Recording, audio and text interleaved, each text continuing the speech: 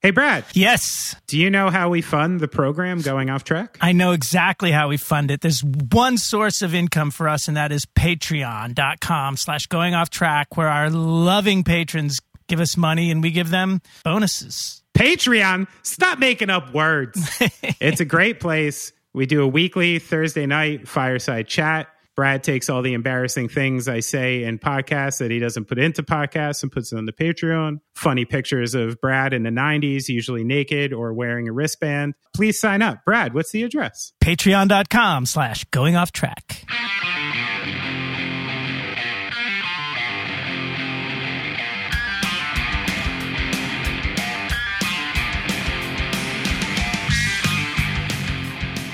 Brad, you ready to take a trip down memory lane with me?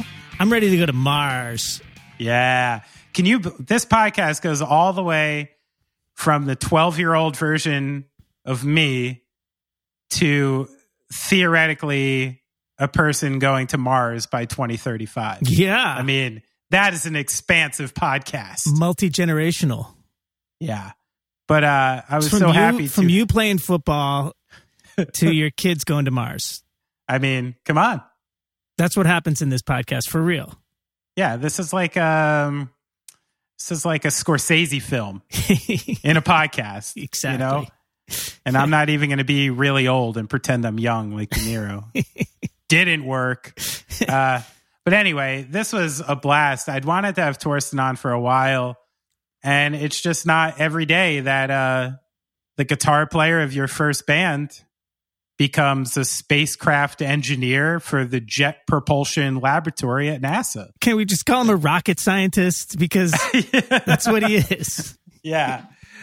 I mean, it's incredible. It's really like one of those, I always knew, like we talked about in the interview, Torsten and I would see each other in LA, and I always knew he was doing stuff like this, and we'd always catch up. And then, by like 2012, when I see he's like literally on this team, putting Rover into space.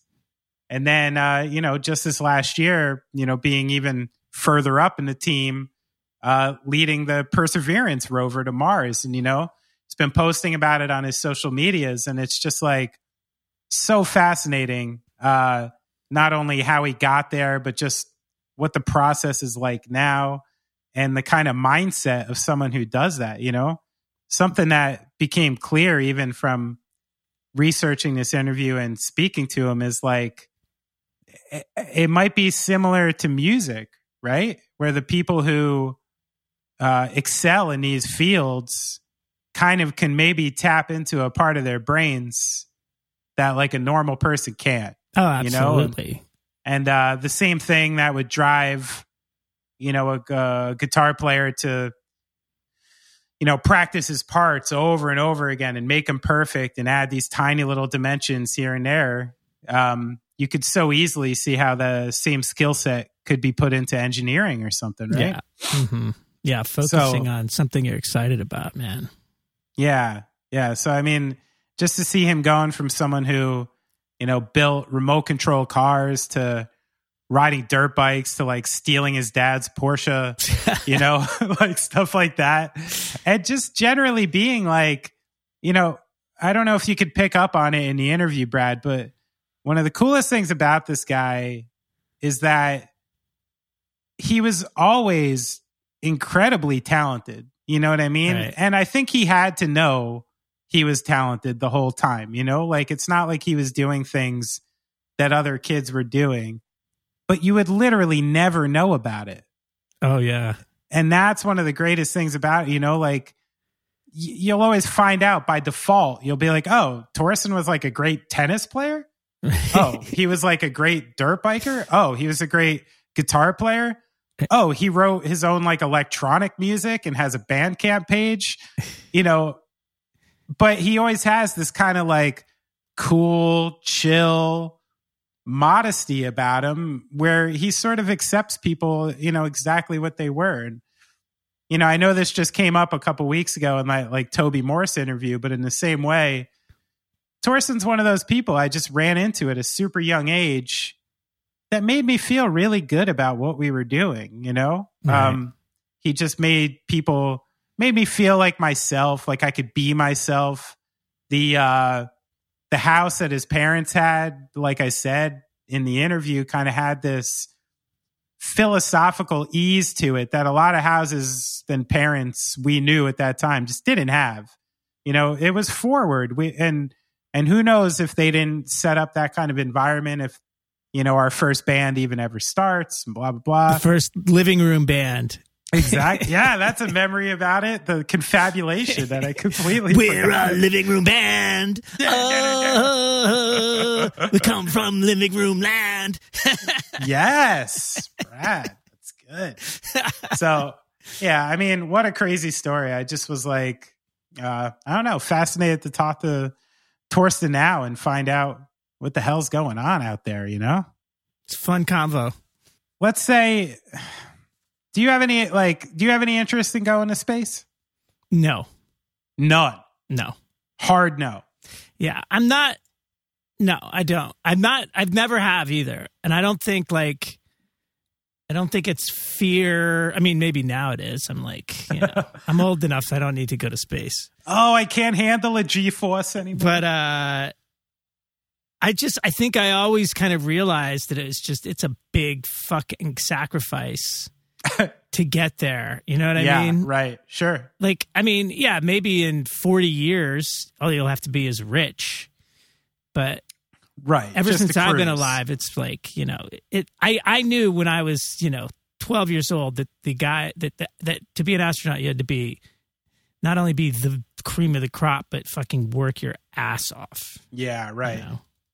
I mean, even just that simple fact, they said, a person who would eventually go to Mars, I mean, it'll be 2 years at least before you even ever saw that person again. Yeah, exactly. I never had that commitment for getting off the planet. Although I've always been enamored by the idea of anti-gravity, of being able to experience that at some point. That would be fun. We got to somehow, maybe as Torsten goes higher up in JPL, we can convince him to toss us into one of those planes, those pressure chambers. Oh, but that's not anti-gravity though. That's oh, right. That's just fucking cold as hell. Oh yeah, I think we could get into one of those anti-gravity things then. It's crazy though, and it made me think. I wish I was able to ask that pale blue dot question a little more eloquently. I realize I was kind of stumbling as I said it, but I really do think, once we have a chance to look back on this time and reflect on what the fuck is actually going on, there really seems to be some causation to me between this image appearing in, I think, like the early to mid 90s of the Earth from a great distance, really seeing like, this fleck of dust amidst the galaxy. And then Carl Sagan writing this thing that essentially like all of our earthly minutia is just part of this tiny speck. And you really shouldn't think about it like that.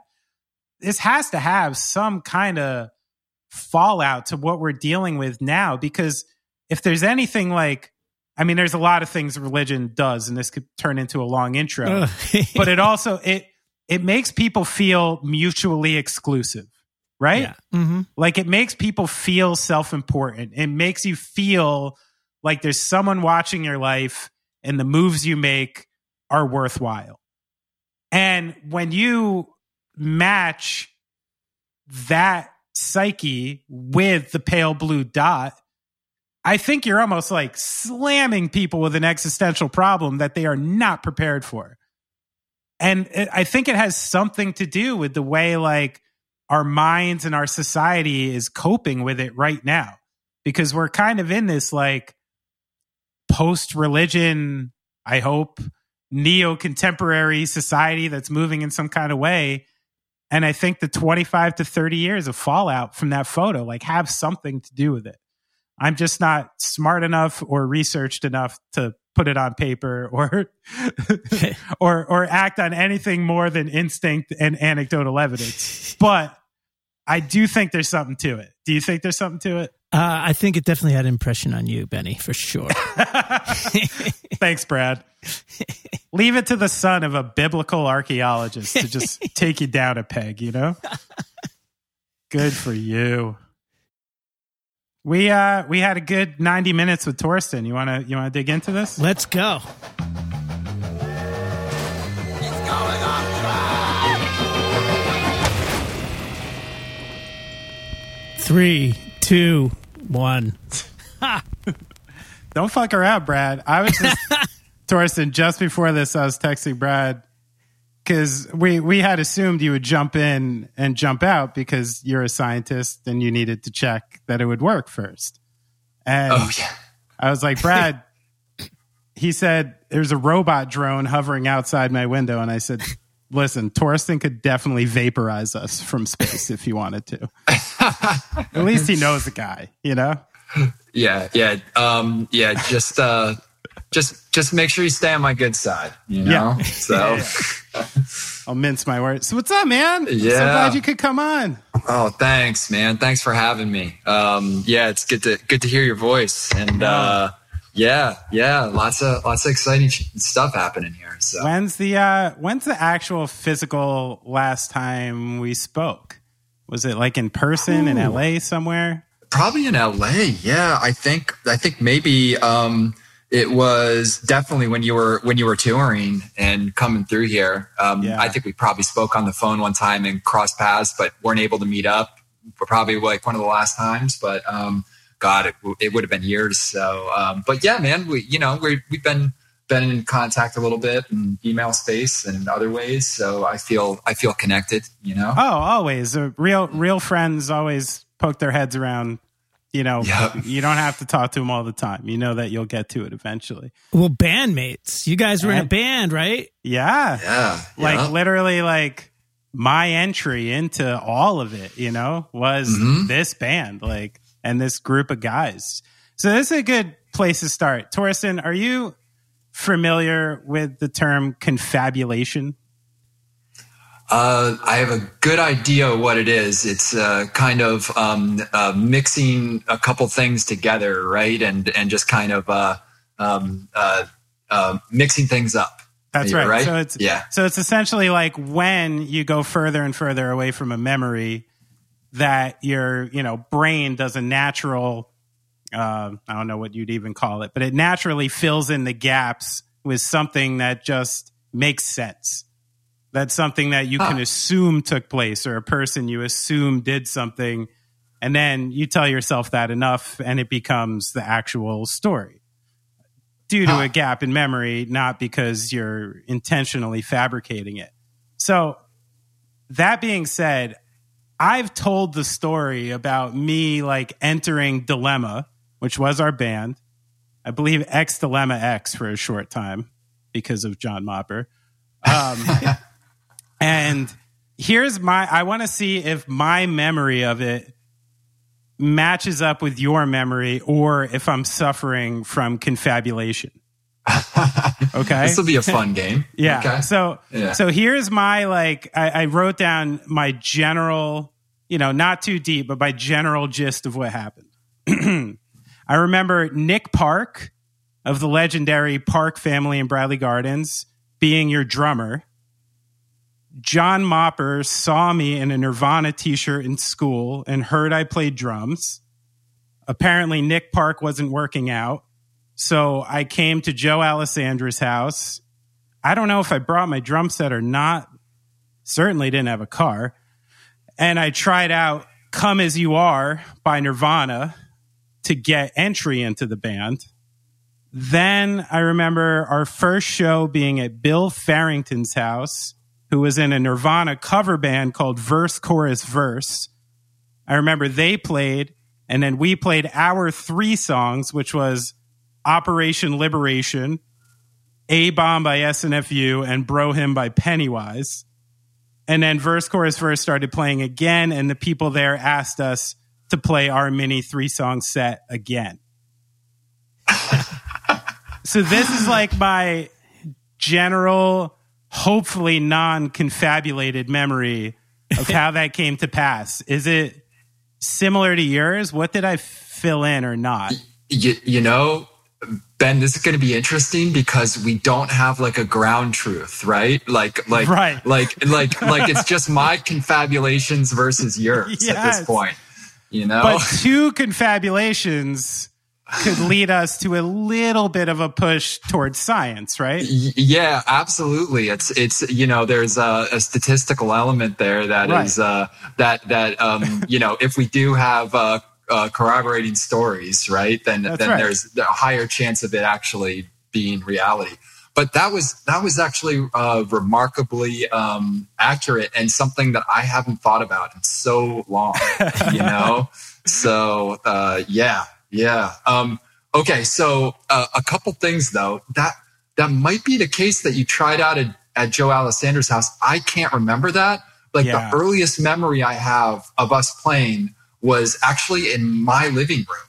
Oh, okay. Oh my God. Do you remember that? Yeah. I feel like we were there before, you know, at my house before we went to Joe's. I think so, actually. And then when it got kind of like full bandy, it went to Joe's basement. Uh-huh. Wow. Yeah. That is true. I forgot that. So we started as like a living room band, not even a basement band. Yeah, we were like on carpet in the living room, right? You know, basically like 13 years old. And, was there a drum set at your house? No, you brought yours. Okay, I think. Man, Yeah. That must have been my mom in the Ford Tempo. It had to be. Definitely. Yeah. Wow. Okay. So how is this going to be interesting for anybody else besides for me and you, Ben? Oh, Torsten, this is called going off track. I'm not working for anyone here. You know, like this is. I just wanted to have you. I mean, this is fascinating to me. I mean, we talked about this a little on the last episode too, and I really find this stuff fascinating, especially these days and now raising kids, is like, you know, when you really think back to like the minutia of certain things and how little, you know, just little turns one way or the other, a little passing with somebody one way or the other really set your course, you know? Mm-hmm. So when I started, you know, uncovering this, I realized again, you know, like you, I hadn't really peeled back the onion of this in so long, and then realized just really how formative it was for me, you know, you know, meeting all of you and starting down that path, because booking Dilemma shows is how I started booking shows, which turned into like a very serious thing for me and kind of basically set me on the path of the music industry. So yeah. And, you know, when I look back to that time, Ben, and, you know, and I think about, you know, the dynamic and our band and what you brought to the table is, honestly, you're a horrible drummer. It's true. And, but what you did was you're an incredible networker. You know, and you just had a way to make friends with everybody and to foster those relationships and to generate opportunities and all those things. Yeah, it's interesting. Now that you say that, I guess the drums caught up. Yeah, kinda. Right, like, because I mean, I listen. Like, Torsten's not lying. Okay, when I listened to this Dilemma demo, which to us was like the peak of recording quality. I mean, we really, for a band recording a 6-con cassette at the time, I mean, we actually went to a real studio. We actually had a layout printed. Like, it was like as close to an official demo release as you can get. And the drums on that are insane. Like, I literally just did not know how to play a straight beat at all. And when I try, you can hear me painfully trying. And I remember the trick, because you guys had unusually large amplifiers for our age. And I remember, like, no one could hear me. And you guys were always just like, yo, hit harder.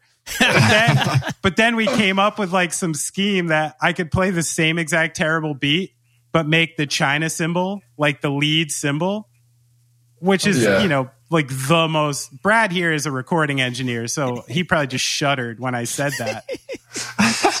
And I'll never forget when we went to this, was it like the Pinebrook Studios to record that demo? God, your memory, dude. How did you even remember that name? You know, wait, let me guess. The engineer took away your ride. I wouldn't let him. This is where Torsten's story adds up. I was already like kind of a dick who like thought I knew exactly what I needed. So I showed up to this studio. I'll always remember the studio because famously Mike Judge had recorded there. Not in Judge, but in Mike Judge and Old Smoke, which was his like weird blues album he tried to make afterwards. And we went up to that studio. I had no idea how to change heads or tune drums. So I had lined the inside of my drums with like egg crate, like bedding, and put the heads on. So literally my drums just sounded like dead bodies. You know what I mean? Like no ringing or resonance whatsoever. And then half the songs, I'm also riding the China cymbal. And I kind of remember this guy giving me attitude and me just being like, yeah, I don't know, man. Just got to deal with it. It's the way I want it. Like walked in like Bernard Purdy or something, you know? Mm-hmm. But what are you going to do? You did you have a Flying V and a 5150? Joey had the 5150 and, and I had the 4x10 Fender Bassman. Okay. Yeah, for the amp, and cranked, all the way to try and play over Joey. Yeah, and, right. He was right, and for no reason, he was an awesome guitarist. Yes, and just because that's the way it was when you were a kid. But yeah, I just remember the engineer just being a total drunk, man. Oh yeah. Yeah, he was bad. I think if I had a better sense of the world and people at that point, I definitely would not have gotten along with that person. But since I was like 13 and thought I was walking into like the Metallica Nothing Else Matters video, like he was put on a pedestal regardless. This was an adult who owned a recording studio, which was basically like some version of a demigod to me at the time. Yeah. Well, back then, it's just like that was the only game in town. It's right. Like there was no laptops and digital recording interfaces and all the technology that we just like enjoy and just is incredible these days for doing your own stuff. But like you had to go and you had to do a reel to reel and and it was all analog. Yeah, it's interesting. Like when I think back. I really like met you and got to know you around that time, even though we lived really close together for a while. Yeah. And, by the time I met you, you were already playing guitar, already into skateboarding. You were already like fucking around with your dad's cars, already fucking around with the motorcycle. Like, what, when I think back, you had this like really broad understanding of a lot of things at a young age. Like, can you remember when that curiosity for everything started and how you almost like had the time for all of it? Cause I think of like a 14-year-old kid who is already proficient at a bunch of different things, Oh yeah. Thanks, Benny. I mean, like, honestly, I remember there was this like little park by our house and I remember like just like playing around. And by the way, we used to play football when we were really young as neighborhood kids. Right. Okay. We played some tackle in Rolling Knolls Park. Yeah, totally. Yeah. So we go back, man. We did it. Yeah. I think like, 8 years old, just neighborhood kids. Can you imagine, Torsten, our friendship has survived neighborhood football games, being in a band together, and a 3,000-mile relationship for like 20 years. Like, I think you're stuck with me, bud.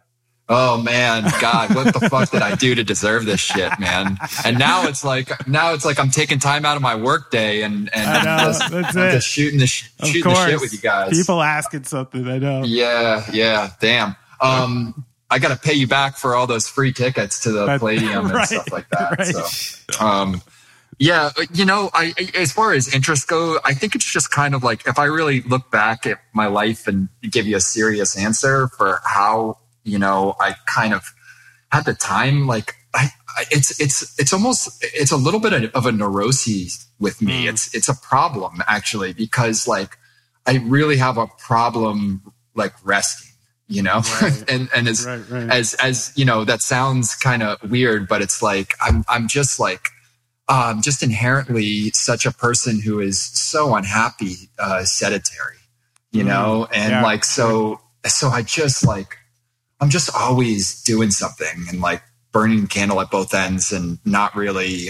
So there's a lot of freaking time in life. And the other thing, and not to get too preachy here, but it's like one thing I just told somebody who kind of said something similar to me about, like, how did you kind of get into all this stuff and develop these different skills? And it's like, so many people I feel like now and, are just like, they just bounce back and forth from one thing to another on short time scales, and like, if you can just like chill and focus on one thing for like 6 months, like you'd be surprised how far you can get with that kind of devotion. Right. To something. It's like people have like they're like proud of like a general surface knowledge of many things, but don't really dig in. You think that's just like maybe the culmination of social media and internet culture, when anybody has access to everything, and that delineation between like an expert and an amateur is maybe like a little harder to find. Yeah, I definitely think, it's been said before, but, it definitely is an attention span type of thing, and I think that it was going on before social media and like kind of a trend towards that, even without it, but that definitely hasn't made anything any better in that respect.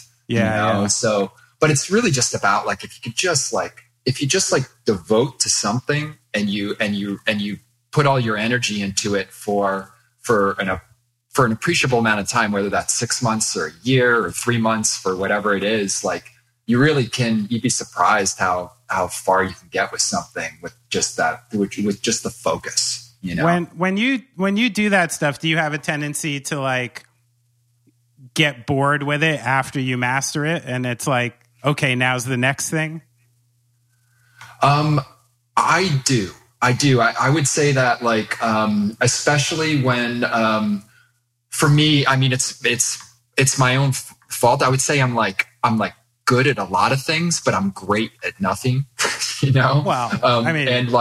And I think there is a point where I start to, once there's diminishing returns, like even myself, I do get antsy and wanting to move to the next thing. Yeah. So even you have to tell yourself, no, like stick with it. Yeah. It's a struggle, Sure. Yeah. I mean, just recently, it's like, I was really into cycling for like the past 5 or 6 years. And all right. It's just like, and it's like, I got to a point where I was just plateauing on it. And I just felt like I wasn't willing to take it any farther to really get to the next level and not willing to make that commitment. So I've kind of been focusing on other things. And that's an area I think where I've like shown a lot of consistency and a lot of work towards, that I've kind of not abandoned, but just deprioritized. Or did you just step up to superbike racing? That's more of a return. That's like a midlife crisis, like more than anything. So. Right. I was telling Brad before what you're up to. He's like, those things go 140 to 160. Goodness. Yeah. It's, they're insane. Like oh man, we're all over the place right now, but I'm just like, they're just like, they are crazy fun. Like the only way I can describe it is like, like when you were a kid watching Star Wars and they're like zooming around on those little white things in the Ewok village through the forest. Yeah. Like it's the closest thing you can get to one of those things, Right. So the thing that shocked me there's two things about what you were saying yesterday that shocked me. A was that the straightaways when you're going 140 miles an hour are when you're resting. And then I needed you to actually explain to me, like, you said holding on to something with a 0 to 60 of a tilde 2.5 s is a lot of force. I even Googled it and I couldn't figure out what that meant. What's that mean? 0 to 60 miles per hour in 2.5 seconds. Oh, and approximate. I should. Yeah, no, that's my engineer. I should have figured that one out. Yeah, no, it's all right. It's all right. Jeez, Ben, come on. No. Yeah, I know. Yeah. My education stopped in like 1997. So, man, the trick is keeping that front wheel down at that. Oh yeah, and just holding on to the thing. It's just it's crazy physical. It's super fun, but it's a weird thing, man. Weird thing that I do, and it's not really super. I guess I've always been a speed demon and stuff, but it's not really. I wouldn't say it's like super congruent or symmetric with my life. It's just this oddball thing that I got into and enjoy. But and are you actually racing? I actually was a professional until I was 25. So I started when I was 19. It took me about 4 years working up through the ranks and kind of winning and doing pretty well on like a club level. Eventually I got my pro racing license, and then I was racing in nationals for 2 years and placing like top 20. At least on the US level. And so I was super into it, but I stopped right around, when I was 26 to go to grad school, cause it was just like a drug addiction. It was like, it's like, I had a good job. I was like an engineer, and like every year I had like a little less money, and I was like eating ramen, like just trying to support the habit. Right. And it just got to be to the point where I was just like, like this is a lot, and I need to go to like a therapy session to wean off this, Is there a serious like professional level to it, or are the people lifelong dedicated to it, really just dedicated to it for the sport? Well, I would say it's much smaller in the U.S. So in the U.S., but still the top people in the U.S. I would say the top 5 professional athletes are still making 7 figures a year. But on the world level, it's huge. It's like Formula One. You're talking about 8-figure salaries for the top people in the world. Like they're making like their Kobe Bryant salaries. What are the biggest countries for that? Italy, Spain, and those are like probably the 2 biggest areas where you get folks. England, so it's like a lot of it's really big in Europe, and you get some Asian talent as well, Southeast Asia, Japan, Brazil. There's pro riders from all those places, and there's this is like, and now they're starting to be U.S. again. U.S. traditionally have had people on the world level, but there's been a drought the last couple of years. And now there's starting to be some younger riders that are starting to filter into the world level and are doing pretty well. So it's good to see. But anyhow, yeah. So what was your machine, dude? Oh man. As far as like what I used to race or right now? Yeah. What were you riding? I was riding 2 different bikes over my career. It was a Yamaha R6 super sport bike, and then a GSXR 600, and so those were they were like super sport level bikes. It basically is it's not unlimited modifications, and because I could not afford that, even spending all the money that I was doing, I needed to like basically race in like a tier down level just to manage the costs. But like it was still like it's super competitive and prestigious, almost more competitive, a little bit more about rider than just machine and money that you throw at it. Right. So how much was I used to ride, and I realized that that motorcycles a long time ago kind of reached the maximum power that you could keep them on the ground, like keep that front wheel down. You talk about going from 0 to 60 in 2 seconds, and you can't go any fast. You can't do it any quicker because you'll flip over backwards, right? Yeah. And now it's really just how fast can you go from 100 to 160? Right. That's the other thing right. is I realized that really what defined a killer bike, I got on a Ducati one time and was cruising through the countryside doing about 60. And I thought, wow, I wonder how fast, how quickly I could get to 90. And by the time that thought was out of my head, I was going 90 miles an hour. And I thought, oh, that's how fast. That's the difference between a fucking sick bike and a bike is not one that goes from 0 to 60 in 3 seconds, but one that goes from 60 to 90 in like 1 second. Yeah. Yeah. It's they're just such insane machines, like power to weight. To give you an idea, on the leader class bikes these days, you can be going 80 on the highway and gas it, dump the clutch, and the rear wheel will spin. Wow. Looking for traction. Think about that. It's like they're death traps, man. They have no place on public roads. Right. Yeah. Yeah. In my opinion, it's fine. People do whatever you want, but for me, I have no interest in riding those kind of machines on public roads. Sure. That's why I do close course stuff. Yeah. Right. Yeah. That makes sense. What would it take, engineering wise? Say you wanted to get a bike to go up to 200 miles an hour. What would you have to do to it so it wouldn't flip? Oh, it's all these days. The electronics are insane. They have accelerometers. They have sensors on the wheels to measure wheel spin, and you've got a lot of active electronics that are helping the pilot control the bikes and what the horsepower they produce. So there's tons of work and development. And that's the biggest difference, for Brad, the bikes that I used to ride, that probably you used to ride, they didn't have any of that stuff. And these days they've just increased the horsepower. They're way more capable, but they have electronic assistance to help you manage that. That's crazy. Did you do all the work on your bikes yourself when you were full into it? No, when I was into it, we had a crew chief on the team. Oh, wow. So it was a team with a mechanic and who volunteered a lot of his time. And one of the people in my life that has been probably the most generous, as a guy by the name of Dominic Medina.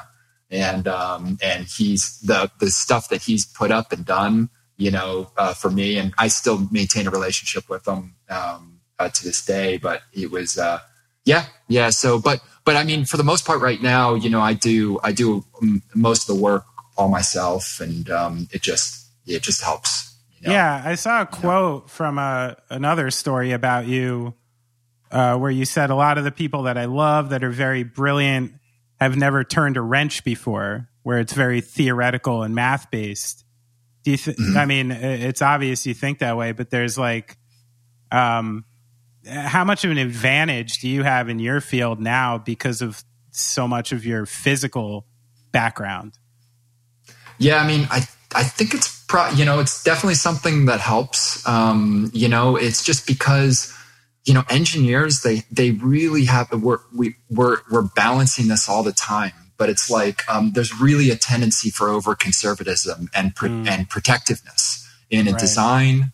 And nobody wants their piece or their function to fail. And therefore they hold on to a lot of margin, a lot of times more than's needed, or more conservatism in a design that can manifest itself in any number of different ways. Yeah. And being able to sniff that out, I think having a physical sense for what does 40 Newton meters feel like, for instance, and you're going to, and so you're going to stand up and tell me this part's going to break at 40 Newton meters. I can see this thing, I mean, there's computers and stuff to help you with programs that help you with structural analysis and things like that. But it gives you a certain, I would say, spidey sense to try and tease out, weight and over conservatism in design, just with the physical reality of knowing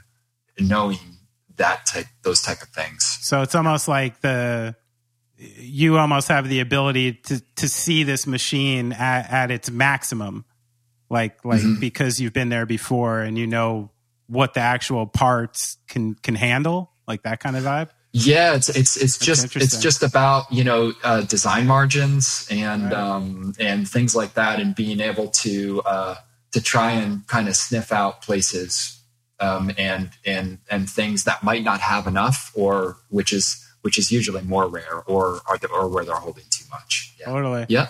I mean, it's interesting because I read about the machines you're making and how you have to ensure that this machine's going to be operational for 2 years without any service, right? Without a person touching it. So, I have to imagine that there is like a big call for to be as careful as possible. So, how can you gauge? Is that where like a team comes in, like working with other people? How you can gauge like what's the absolute max you can get out of this stuff? Oh, I mean, yeah, it's a huge team. Can I just ask the question? I mean, does everybody know what I do? Oh, we're gonna do like intros and outros for. Okay.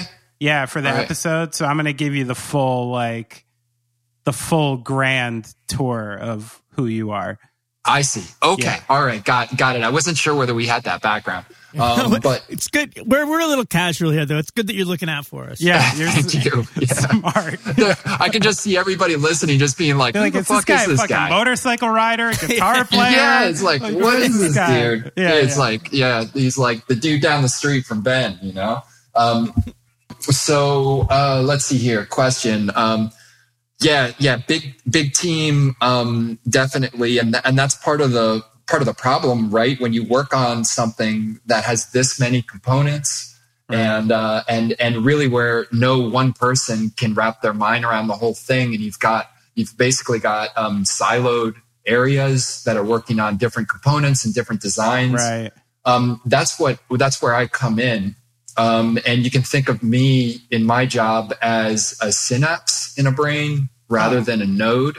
So I will never know as much about a singular thing on the rover than somebody who's a node for that particular component. But what I do have is the right skill set to understand, to absorb what's happening at that node, and then to relay that information to other places that need that, and to try and look across the design and all these nodes to try and optimize or help in the decision making, because the nodes don't have the broader view of what's going on to be able sometimes to make the right decision for the whole vehicle. Interesting. So are you actually part of the the initial design prior to build? Yeah, so this mission, Perseverance, was kind of different for me in that I came on much earlier than I ever have on previous missions. So, like on Curiosity, which was the previous rover in 2012, I kind of came on when we had already done a lot of the design and actually started to build like the box level components. And I came on as like a tester where I was looking for problems and starting to use all those components, what they call on a system level and a test bed. So that's where I came on for Curiosity. Now, forward in time, after we landed Curiosity and we started to get really into the details on the next one, I came on about 6 years before we launched Perseverance, and we were still in conceptual phases at that point. Like the rover actually didn't even look like it did right now. We had 2 robotic arms on the front. There was details that are way different just from an architectural standpoint than where we've actually settled. Right. So I was actually part of like a lot of the chief engineer sessions where we were like whiteboarding and trying to make the right decisions on like the basic architecture of this vehicle. Yeah. So I did come on during design and I influenced certain components there. In addition, right after that, there's also another phase where you're actually developing requirements. So like, for instance, like on this mission, we wanted to grab cores, right? Right. Well, what does that mean actually? What does that core look like? What's valuable for science, right? Like how big does it have to be? How much mass? How deep do you want to go? How much fracturization can you guys take in that sample and have it actually still be scientifically valid? Do you guys want to look at the magnetic history of that thing? And because if we like generate too much EMF with our radios and it scrambles the magnetic signature of those samples, like how much can you actually take? How many Tesla? So you're working with like geologists, you're working with chemists, like all sorts of people. Yeah. Top planetary geologists and, Caltech tenured professors, you name it. And really to define what success meant and to make sure that essentially they're our customer and making sure that what we're building as robotics engineers is meeting their needs. So that's how early I was on this mission, is development of stuff like that. When you're in like the initial concepts of it, is any of your design stuff like artistic and aesthetic by default? Like where, I know you have the engineering component where you're thinking exactly what you need to do, but in how to apply it, like how much artistry is in that, and how much are you like looking to different people's robots and other people like in your scene or whatever? Yeah. So I can say that the only artistry in this is elegance and simplicity. There's an artistry in simplistic design, right? And making things as least complicated and robust as you can possibly make it. But aesthetically, there is zero. It is literally just totally based in functionality and really in really rooted in at the end of the day, being as light as possible, because there's whatever makes it on the Rover, which is the component that I worked on. You can imagine the whole mission was a lot of different components. You had the descent stage, which was the rocket jetpack that took it to the surface. You got the cruise stage. You've got the capsule, all these things. Well, if you put another, kilogram on the Rover, it means we've got to put another 10 kilograms of fuel on the descent stage. And then those tanks have to get bigger. And then all of a sudden the tanks have to get bigger on the cruise stage. So there's like a butterfly effect. Anything we actually get onto the surface, just grams. Like just balloon all the way back to the launch vehicle, and so it is super not frivolous, I would say, and bare bones. Do you have like a mock environmental Mars? Yes, we do, but there are certain things that we will never be able to do. What's that? Gravity. Okay. Right. Yeah. So we never can simulate a Martian gravity environment. Okay. Which is challenging. But what we can do is we have huge vacuum chambers.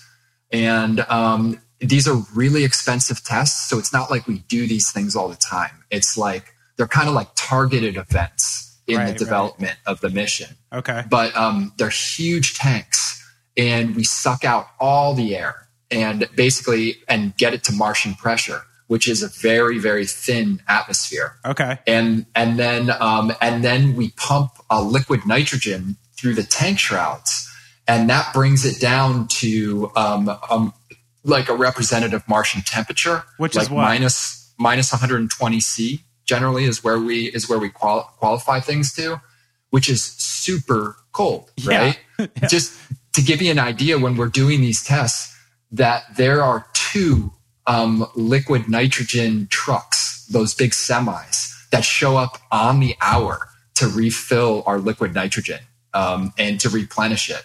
And if you're testing for 3 weeks, 24 hours a day, you can imagine, like, just on that level, this test starts to get really expensive, right? And all the engineers, so you can't just go and do this willy-nilly. They're like, But yeah, so, to answer your original question is we do our best to simulate things. There are certain things that we cannot get around, the biggest of which is being the gravity environment. Now, if you took to illustrate what the gravity environment is like say you figured out my air and temperature situation, which is obviously a situation, but we'll go past that. Like how would my body move on like the Martian surface? You would be feeling very good, because you're, the gravity is 1/3 of Earth. So you'd be jumping like Michael Jordan, man. Yeah. Yeah. Oh man, I got to get in that pressure tank and throw some down. Yeah. I mean, yeah, man. Yeah. I know. By the way, if you don't know, like when Ben was a kid, he was huge into basketball. I don't know if that's persisted, but any listener of this podcast certainly knows I am still a fucking huge nerd about basketball. I'm a Brooklyn Nets season ticket holder. I just won a fantasy league on the back of Facundo Campazzo. So yeah, I'm still a fucking pretty big nerd about it. So you and your team, the initial team in 12, you were the first ones in the history of Earth, right, to send something to Mars and it not be destroyed in travel or on the surface, right? Or the first thing to land on the surface that didn't get destroyed? Yeah, I will. Let me modify that statement slightly. So we actually had we did a lander. This was all basically the lineage of our team at JPL. So JPL stands as the only organization to successfully land a vehicle on Mars and another planet. Right. Just in general. So we're the only team to have done that in human history. That's kind of claim to fame. So Russia actually sent something. It survived for a few seconds of transmission and then died. So they kind of, I guess, refute that claim a little bit. But gotcha. Honestly, I don't think that that's considered a success personally. So no offense to, or I don't know, offense to Russia, I guess.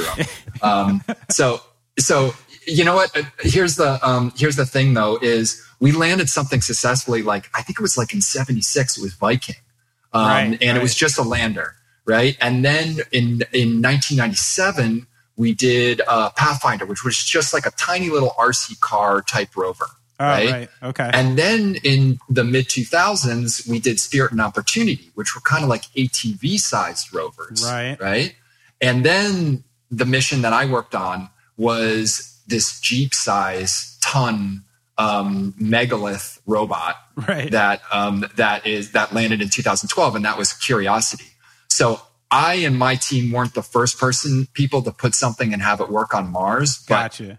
But the organization that I work for is in fact the only folks to be able to do that. Well, you're being modest. I'm going to tell everyone that my family is one of the few on Earth who can make this claim. I was wondering, is there a scene? And are you like a rock star in that scene? Like, are there young, interns who come into JPL who are like, oh shit, that's Torsten Zorn. He was this guy in this thing, like the way I would look at, like Zach De La Roca or Bill Stevenson or something. Sure. Yeah, there is, but I'm not on that level yet. No. So yeah, I mean, I've got, I'm doing okay. Like I'm actually, I'd like to pat myself on the back I'm a pretty major player in this stuff, and I've built a good reputation doing good work. And, definitely I feel good about my rep, but there's guys that are like that are just kind of like, Illuminati. In NASA and JPL, right. That are like older dudes. Like this guy was like, major dude on Apollo program or, whatever, there's guys like Gentry Lee who, these are older gentlemen that are like rock stars. He's got a crazy story about how, he just made this deal, with NASA that nobody thought was going to, come to fruition. And he was like, proposed this project and ended up winning the bid. And the deal was that he'd be project manager, but he was like 30 years old. You know what I mean? Wow. He was like a new person in the career. And all of a sudden he just got catapulted into project manager from like being a kid, Right, and that's how he started his career. And he like authored books with Carl Sagan and stuff like that. And so there are people at JPL that are like that, and they're called fellows. But I'm not there yet. So you're not getting invited to like the secret campouts in Colorado yet, or the yeah, I can't comment. I got some things, I got some things that I'm involved with, but but it's they're for the record, I'm not on that level. Yeah. So maybe next Rover. Yeah, totally. Since you brought up Carl Sagan, I actually had a question about that, which was, I've always liked the concept of the pale blue dot, and I don't know, just like potentially what that photo may have done for human history in a lot of ways. And I had a thought recently, especially when I had kids, that if spirituality changed post 1994 once they got this image, like just the simple concept that all Earthlings can now see our entire existence of the planet in such a finite and like minute way, I feel like there was no other path than that had to change spirituality because of how people were seeing stuff now. And I wonder what you think about that, and how introducing such a concept to like a kid, showing you that you are just this tiny piece of an infinite system, is teaching that to a kid like, okay, when you're not teaching them like any spirituality, because it's kind of scary for some people to swallow. I just wanted to know what you think about that.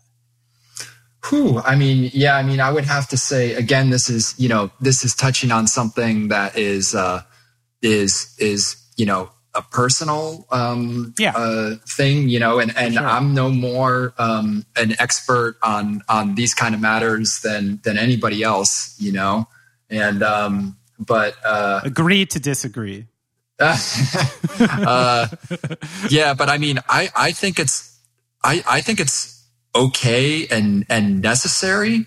But I think it's key to say that with that is to give the full story here, that there is nothing that science has discovered, that has discredited anybody's spiritual beliefs. Right. Uh-huh. Like there is nothing that we have discovered that has proven beyond a shadow of doubt that there isn't another power or another force or something higher. Mm-hmm. Right. Mm-hmm. And in my belief, although I tend to be, I would say I'm an atheist. My personal choice. Sure.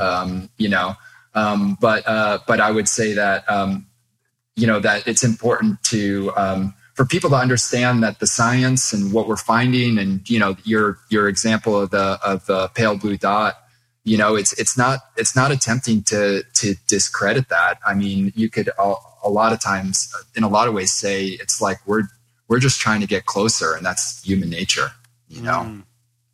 And so now in your field, like, do you find, your colleagues to be like generally agnostic and atheist as you get into this stuff? Do you ever see a blending of like faith and science from your perspective? I do, actually. It's kind of all over the map, but it's kind of actually rare to get a glimpse into it, because it's JPL is a amazing place in a lot of ways, and it's also like unique within NASA. You kind of think of NASA as pocket protectors and white shirts, sure, and sure. Pretty conservative, straight-laced, maybe militaristic. Those are things that you think about traditionally. JPL very much is like a rogue actor, If you look at like the beginnings of JPL, like you'll find connections to like people like Frank Molina, who was like, in the McCarthy era with the Red Scare. You've got Jack Parsons, who's got ties to Aleister Crowley, right. And like these were misfits that started this place, that were like experimenting with explosives for military contracts, and that were part of cults. So that's the beginning of JPL, and like in a lot of ways, the people at JPL in general, right now, there's always a change of the guard. And you've got a lot of young people who are excited about space, a lot of, for lack of a better word, millennials, people that are coming in with a lot of good technical knowledge and kind of a fresh face. But you got a lot of, old guard who are like, in a lot of ways, just like old hippies, man. Right. They're like into space and they're listening to Dark Side of the Moon and and they are different. So that's the culture in a lot of ways. That's a little window into the world. Can you remind me, did I actually answer your question? Oh, it was on faith. So but it's a mix. There's a lot of people, but we generally, things are kept very professional there. You don't hear about people talking about politics. Right. You don't hear people talking about religion. In a lot of ways, people are cognizant of, unfortunately, those are a lot of ways that people find divisions and they want to avoid those kind of conversations. Right. And so it's a little bit not part of the culture, I guess. That makes sense that you would keep it close. It's cool to hear that. It makes me think of how almost, the philosophers like Camus and Sartre were kind of seen to be like misfits and rogue of the philosophy at the time. And it was because they were just the first to really try to teach like a godless philosophy in the world. And, it seems like the people who started JPL, I mean, if we saw anything in the last 4 years, it's the idea that you need a certain type to have forward thinking, right? To think of something that doesn't exist yet and actually try to set a course to get there would probably lend to some pretty creative and wacky people in a lot of ways, which is kind of cool. Yeah, and a lot of international effort. It's pretty amazing.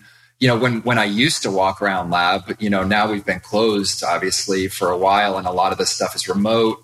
So there's not the community based anymore. But it's just amazing. JPL is essentially like a campus. Right. And just to walk around and hear like the different languages and just whether it's Asian or Iranian, there's a big mix of people and cultures, there. So those are all positive things, obviously. So. Yeah, it's really cool. I want to get your opinion on something really important. Okay. All right. Probably the most important thing we're going to talk about today, which is who is the best robot in movie history? Best robot in movie history. Or we can do like a top 3, because I know this is tough.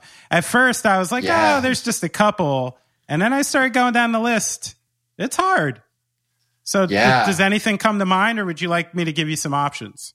Well, no. I mean, I've got plenty of things coming to mind. Okay. But it's just like, I think I can kind of answer this just straight off the cuff. Yes.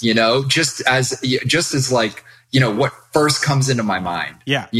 But like I could have maybe more creative answer if I tried to contemplate it a little bit more. Sure. But I'm just not going to do it. I'm just going to go for it. Yeah. Like, for me, like Terminator. Yeah. Okay. Like I love that robot. It's just so fucking wicked. We're talking T800 or T1000. I'm talking T2. I think. Right. I think that's I mean, I don't know, T1, man. Now we're talking about which movie is better in my mind, and I can't really do that. But yeah. Let's see. So that's one. I would say that definitely I would go with R2D2, sure. Obviously, classic. Right? So cute, so classic. that just like comes right away. And the fact that he like was kind of like a turret gunner on one of those what is it, the Falcon 9 or whatever. Right, I don't know. It's just like dual like kind use, of a badass too. Yeah. Yeah, he's a badass and he's just this little cute thing. And then okay, this one might be controversial, but I think, oh man, I'm trying to remember this movie, but was the girl from Weird Science a robot? See, now I'm glad you brought that up because I had come across a couple of things like RoboCop, and I was like, that's out because that's a cyborg. That's not a robot. Okay. Yeah. But Kelly McGillis in that film is a Kelly LeBrock. Oh, I'm sorry, Kelly. I got it confused with the woman from Top Gun. That she was essentially some early version of like a 3D printed woman. Right? So did she have robot parts on the inside? She probably had actual tissued organs and stuff in there. Yeah. So, yeah, totally. So it kind of feels like that's cheating. A little. Like you can't say that like the $1 Million Man was a robot. Right. Right. Exactly. He had augmented parts. Like if you cut open T-1000, there's a robot under there. Yeah. Right. Yeah. What about Johnny Five? Johnny Five, I thought about him immediately. Just because I don't know, Johnny Five for me is like he's kind of like the closest thing to the rovers that we're building. He's got like the googly eyes and the mask and kind of is like shaped the same, So he's got a cuteness, I think there. He's got tank treads rather than tires, but right. But yeah, I mean, he's good. For me, I don't know if I'd put him in top 3 because he's for the kids, Right. He didn't really have like a real world application we really needed him for, right? No, just to be cute AF. So, yeah. The other ones that came up on this list that we didn't mention were C-3PO, of course, the Iron Giant. Iron Giant? What was that from? It's an animated movie. I believe Harry Connick Jr. plays a voice. It's really good. It'll make you cry at about 70 minutes. There's Chappie. Oh, yeah, Chappie. That's a good one. We have Eve or Wally from Wall-E. Dot Matrix from Spaceballs, Joan Rivers. Okay, yeah. She's good. That might be up there for me. Jinx from Space Camp. And also, this is a good one, Bishop from Aliens. Ooh, okay. Oh, yeah. All right. Which I thought was a solid creeper. You don't think of him as a robot. So I can't remember any of their names, but just on a robot movie level, do you remember there was a movie called Black Hole? I don't. It was actually put out by Disney, and it was kind of like a response to Star Wars. Oh, really? If you haven't seen it, it's like an art film, right? Yeah, it's really good. It holds up, and it's about like a rogue captain that just decides to send his like gigantic megalith of a ship into a black hole. Right. Like he goes totally rogue and cool. And insane, and it's really dark for a Disney movie. Wow. I kind of remember like a Lawrence Fishburne movie from the 90s taking on a similar concept. Yeah. But I can't remember any of the robots there, but that one's got some good ones too. So that's a good one. We'll check that out. Say It Tomorrow. I know you don't like to consider yourself a rock star in the scene, but I'm going to do it for you. If you got a call from like a big time action director and he gave you the keys to design a movie robot. Yeah. And here's going to be the application of the robot. Okay. I thought about this. It's going to be something that rebel Earth forces will be using to defend themselves in the year 2112. Little nod to Rush there. And then they will be fighting amorphous figures from another planet, but who are susceptible to human war machines, but only attack chemically. So what are you thinking for robot design? Like, what do we need here? Well, first off, you're going to need something that's resistant to those chemicals. Right. You know, I mean, right off the bat.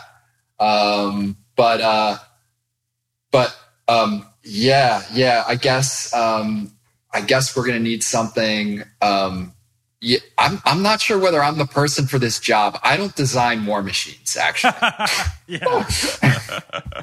I've managed to steer clear of this in my career thus far, in spite of a lot of polls. Is that a pitfall that can easily happen in your career? Like people just get kind of lulled into that side of engineering? The dark side?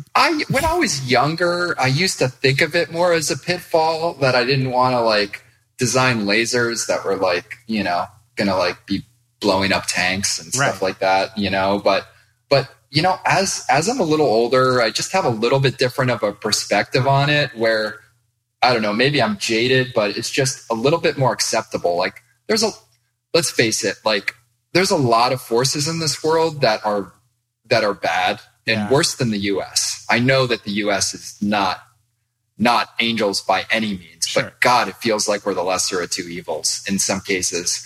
And there needs to be these people to kind of keep that power balance in check. Yeah. You know, so I've changed a little philosophically on it.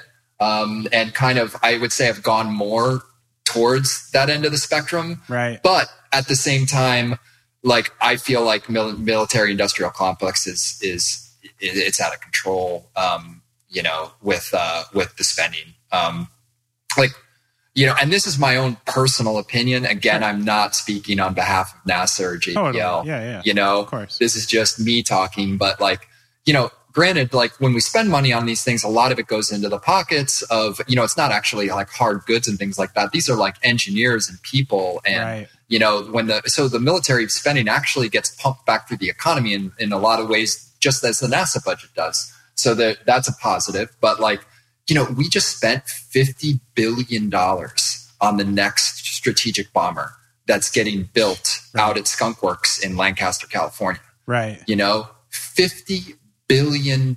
It's insane. Right. Yeah. And just to put that in perspective, like I know I'm a little skewed here, but like that is above the price tag for us to do a human mission to Mars. Right. Wow. And so like, what would you rather? We could put somebody and have a human presence there for that kind of money, you know? And granted, you know, 50 billion, you know, it can do a lot of good in a lot of other areas as well. You know, obviously, like people obviously want to, you know, talk about like, you know, spending for you know, civil purposes and, you know, there's a lot of political things, but I do want to say that, you know, that $50 billion, when you do put it into that stuff, it's you know, it's not just like it goes down the drain. Like for a NASA mission, so little of it is actually physical materials, right? That we're buying. It's like really all like brain power and time and people's energy, you know, and that all goes into the economy and people's pockets, you know. Is your mindset now of like kind of, you know, that spending that much money investing in like essentially what is like power brokering here on Earth, do you think, you know, we're better suited sort of in that? I think I've heard Elon Musk talk about it, that we're, you know, better suited putting that money into space, into things like that, because that's the inevitable future. Well, I think it's not an inevitable future. I think, but what I think that resonates with me, that I think is Elon Musk's belief, and even if this is a high off lofty goal, we've got to start somewhere. And honestly, I don't think that there is anything that could prevent us from extinction besides for being independent of Earth. Wow. Okay. So I think if we're going to be truly like a species that persists and has a longer history, that we will have to become unmarried to the Earth. And I'm fully like an environmentalist, and a lot of the work that I did early in my career was in Earth observing environmental satellites to do. All the foundation of the science of global warming today was the stuff that I worked on, in my 20s. Interesting. Yeah. And so I'm fully on board with that and saving this planet first, but at the end of the day, there are shit happens, and whether it's an asteroid or it's another virus pandemic, you know what I mean? There will be something to kill us off. I love the fact that we can write hundreds of years of science books and tech and religious discourse and all these things. And it really comes down to two words, doesn't it? Shit happens, right? Yeah. We really don't have control over that. So, yeah, you don't. And I think that's the goal. I think it's just to be able to become independent and to diversify our habitability a little bit is something that's going to need to happen, But it's strange. It's I hate to get political with this stuff, but from a layman's point of view, which is mine, I see news stories about Space Force. I see, China and the US kind of vying for different positions on the moon, space junk, falling from the sky. So it seems like there's even already a kind of strong political element to space. Is that, are we just in that kind of pitfall where we're sort of going to repeat the issues we had here on Earth up there? Yeah, I think definitely that's going to be an ongoing thing. I think that I actually just recently read a book. It was called it's The Next 100 Years. Okay. And I'm trying to remember the author. And it's by this basically U.S. government a strategic guy that does long-term strategy and global trends. And without a doubt, our space presence is going to be will either cement or ensure the demise of American superiority of basically the seaways and everything that makes America kind of the major power.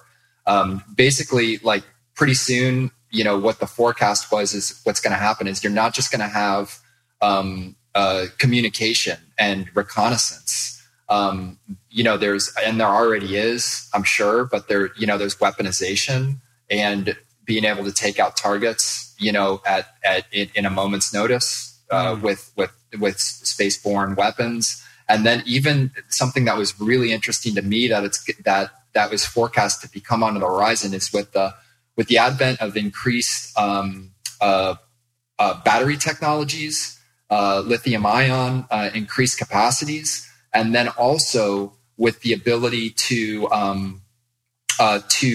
transmit charge remotely, right, through microwave energy. Right.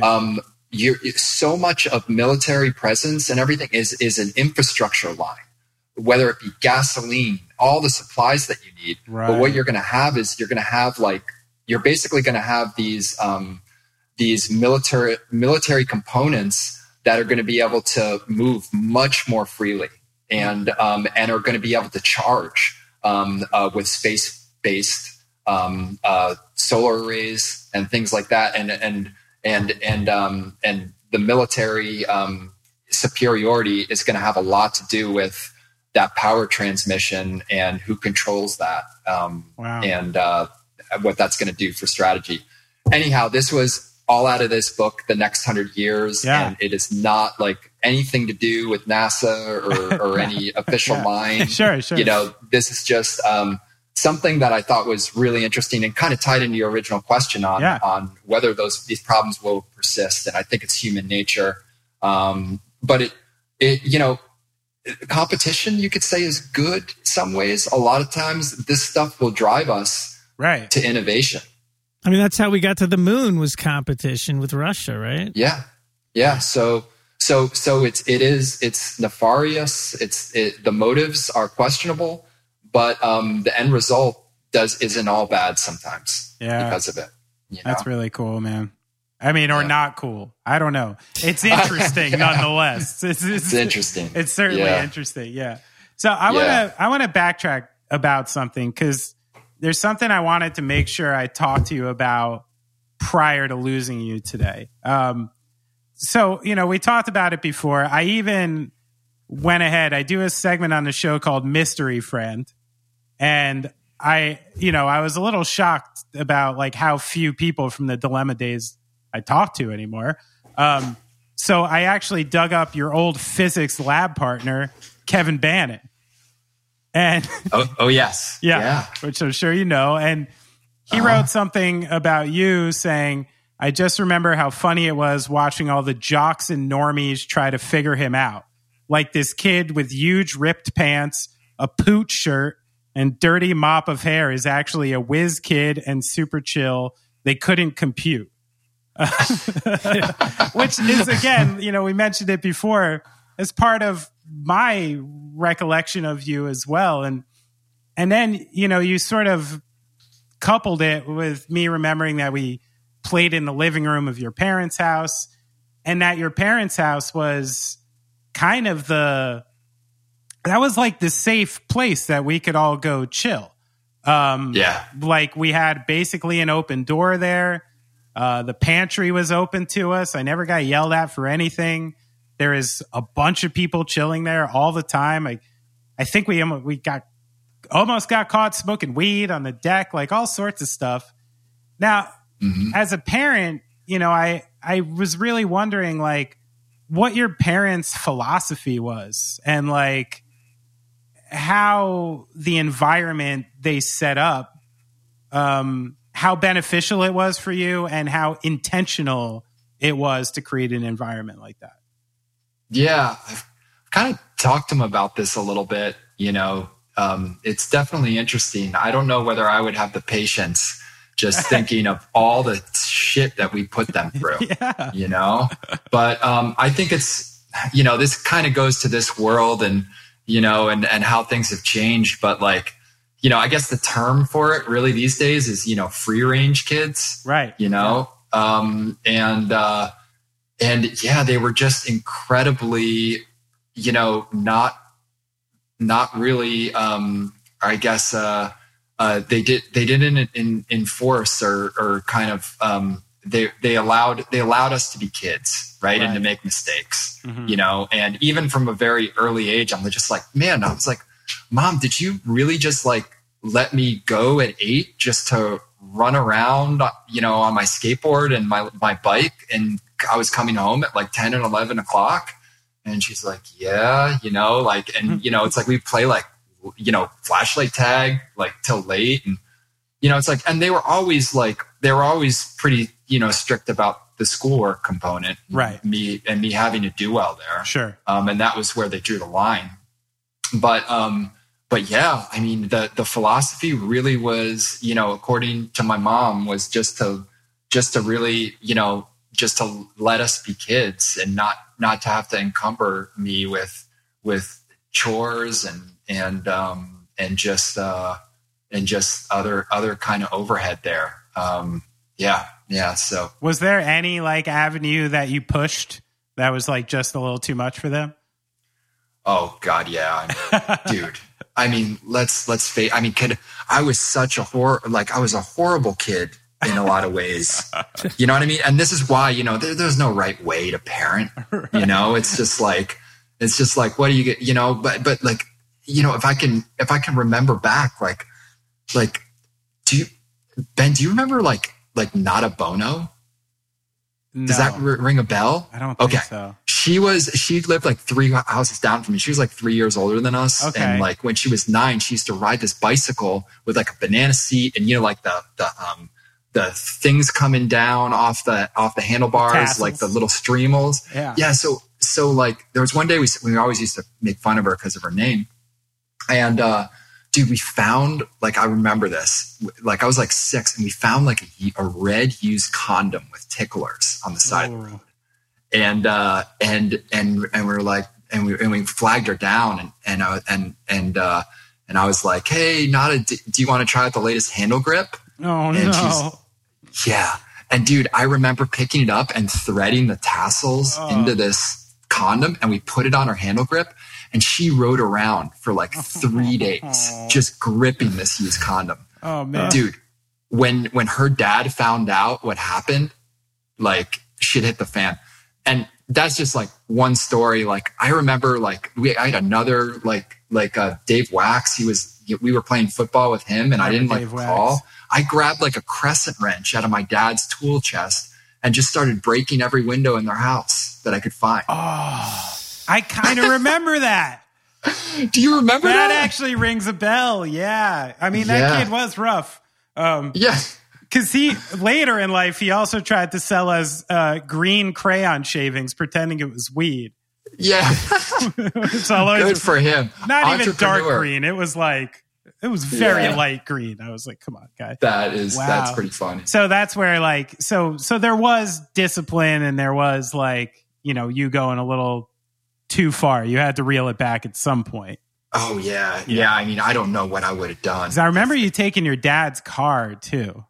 Oh yeah. I mean, I would. And you were not old. You were like what, 14, 15? 14. Yeah. I was taking my dad. My dad had a sports car and, you know, my dad did okay for himself, you know, like it's one of the things that I'm proud of, you know, he was able to afford, a sports car that we bought when I was 6 and I kept it until when he gave it to me until I was like 32 and I sold it, for another reason, but, which is tough, but yeah. So we had this sports car and, you know, I was taking this thing out when I was like 14 years old and luckily I just never binned it. But I got close. You know, you're just a teenager doing stupid shit. Yeah. It was a lot of fun. Yeah. And were you actually allowed? I know you had all the dirt bikes and stuff too. Were you actually like allowed to cruise on those like willy nilly like that, or was that also stealing them and taking them out of the house? No, I mean I had one dirt bike. I didn't have multiple, and dude, that was a crazy story. I was like wishing upon a star when I was 5. Eventually, I just stopped eating lunch and saving my lunch money. Right. And my dad said if I could get together $1,000. Working like my that he would get me and he would split it and get me the dirt bike.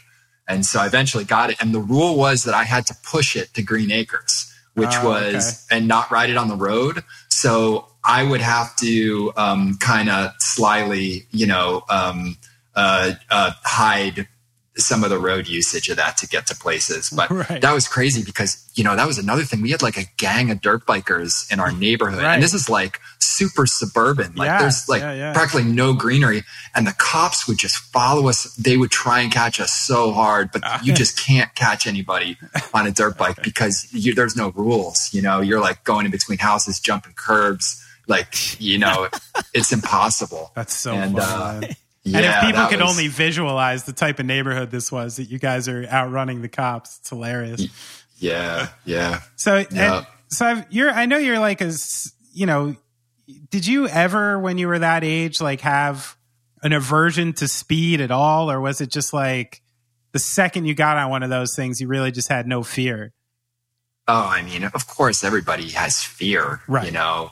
Dude, I got spanked and I got the wind knocked out of me so many times, you know, where I couldn't breathe. And, you know, it's like, no, I mean, to say there was no fear is ridiculous. I've just been doing it for so long, you know, both motorcycles and just like whether you're on a skateboard or whatever it is, you just like, you learn to manage the margins, right? And to take calculated risks. Well, you know? I feel like you're managing the margins so much more thinly as you get older, where like, I'm serious. I mean, you know, you go from like now into superbike racing and mountain climbing, and you're not old, you know, you still have a lot of years ahead of you. Like, do you feel like the older you get, you need just like a little bit more to feel that thing you felt like on the dirt bike? Like, does it just take a little more? Or do you have to have that fear, that knowledge that, you know, one, you know, wrong move and you could die or something? Like, is that part of the thrill? Yeah. I mean, it's definitely part of the thrill. I feel like this is like, now I'm turning into like this, like Point Break cheesy shit. Wow, you're a lot of things, like, dude. Yeah, I know. So I don't want to get. Oh, dude, you know, it's just being right on the edge. You know, Razor just got to live there. Like, I don't know, Ben. But there's something to it. I mean, I just saw that movie Free Solo I just watched with the. Oh yeah, Alex Honnold. Yeah, and you know that guy is like his. It's not just physically what he's doing. I thought the most fascinating thing about that documentary was his philosophy on life and death. And like, do you think just you share like any of that getting to the age you've gotten to now? I think so. I mean, I'm quite a bit older than him. I mean, I'm 41 now, and you know, and I can't, and my mom can't believe I have survived to this point intact.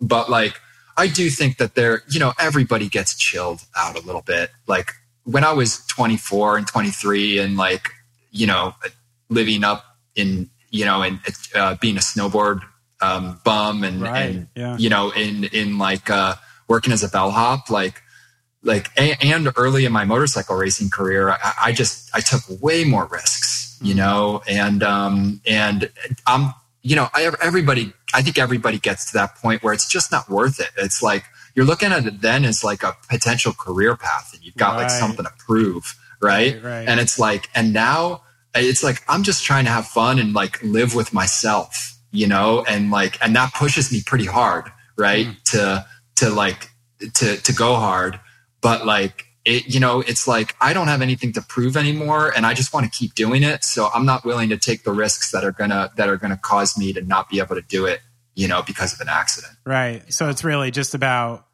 completing the task and finding your personal joy now. Yeah.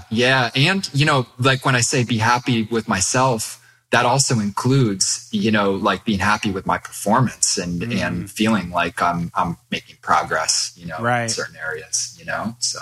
Can you still get real, like if you just have an off day on the track or off day climbing or something, do you get real down on yourself? I do. I do put a lot of pressure on myself. There, you know, it's like, so yeah, I mean, it's, you know, I'm just doing it for fun, but like, it's still in the back of my mind, like where, you know, if I know that, you know, that it's, I'm just going to go, you know, but it, you know, I'm still having fun. It's like, you know, smallest violin playing. It's like, Jesus, you know, I'm not throwing a temper tantrum or anything like that, but it's just going to push me next time, you know, to try and be better, you know? It's the mind of the engineer, right? Yeah. For better, for worse, man. You know, it's like, definitely. I have a lot of an analytical component and, you know, to my brain and the way it works. And I feel like in a lot of ways, like this job has like pushed me more towards that direction. And, you know, it's something that I don't like necessarily. It's like, my God, like I'm so, you know, doing this line of work, it pushes your brain, it pushes your mannerisms and your tendencies towards a very, I don't know, robotic existence for, you know, for another, you know, I mean, so it's got good things and bad things associated with it, but it's just like, I'm really trying to manage and like stay, you know, just stay not so engineering. Right. Yeah, no, that makes sense. Got to be a kid still. Yeah, like what's so that being said, like what's in store for you, do you think? I know, the Perseverance, right, is collecting samples that need to be picked up, correct? So that's right. Are you already in the engineering process of the next mission to go get those samples? Yeah, so that is that's in the works, and right now I'm slated to be on Perseverance through our first sample collection that is happening. It's basically baseline for end of June, July timeframe, and then once that happens, then I'll start transitioning to another project. And right now I'm trying to decide between two options. There's a mission that's coming up a little sooner that's called Europa Clipper, and that's a probe satellite that we're sending out to Jupiter's moon Europa. That's a very interesting moon, and there's a role there for me if I want to take it. And then the other option is to go to SRL, which is a sample return lander, and then work on the robotic arm. And work with some suppliers as well out in a place called Leonardo, which is a robotics company in Rome, Italy. Oh, wow. And that would be pretty fun because it would involve a little bit of travel a couple times a year. Yeah. So I'm trying to decide between those two options. Wait, Brad, Jupiter came up. Give me the question real quick. Can you design a robot that's meant to go to Jupiter? Oh, it's a good question. So that's from my son, Zeke. So I let him, every once in a while, I asked him, I told him I'm speaking to a friend of mine today who builds robots that go to space.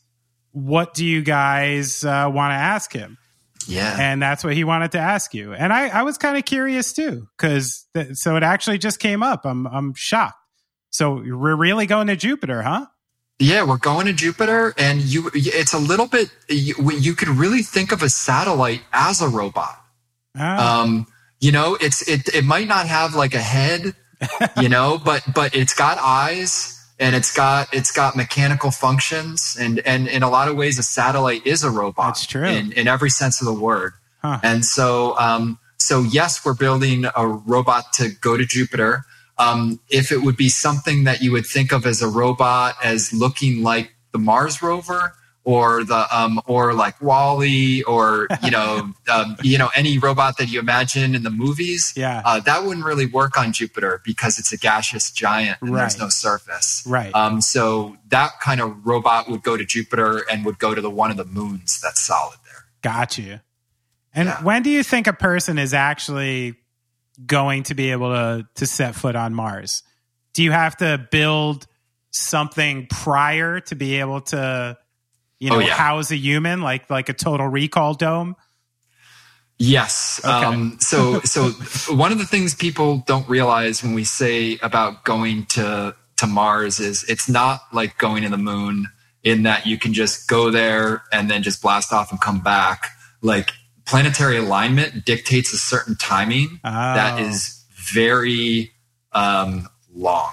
So when you go, A, it takes 8 months to get there. Right. B, once you get there, I can't remember the exact months, but you have to wait there for the planets to align again. And you're talking about I want to say 5 to 8 months and then an 8-month return. Oh, my goodness. Okay. So it's not like you can just go and come back. Right. And that's not the mission profiles that, that anybody's looking at now, because you just don't have the fuel to be able to do it. Anything's possible if you have unlimited fuel, but that's just, it's not possible essentially.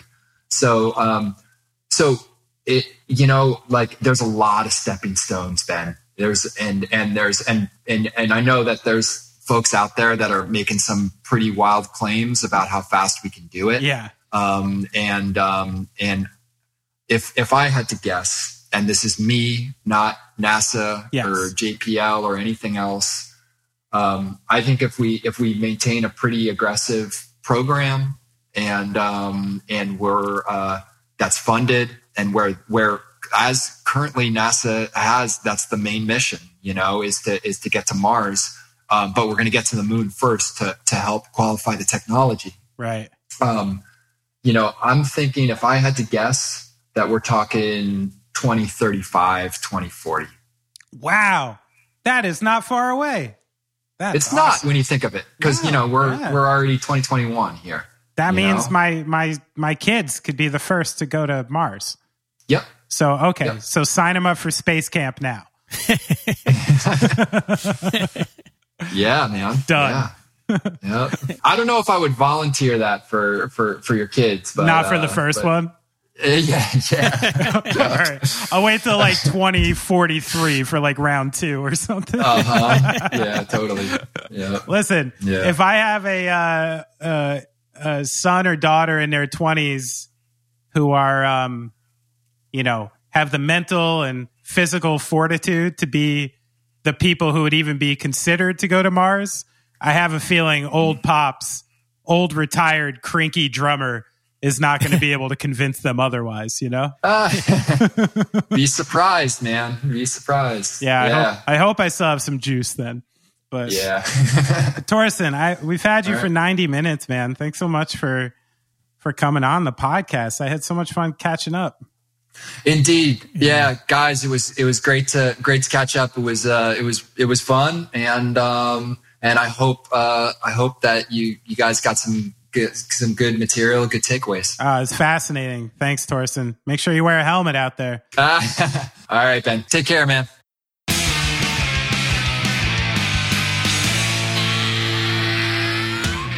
Wow. Houston, we don't have a problem. Brad, I feel small.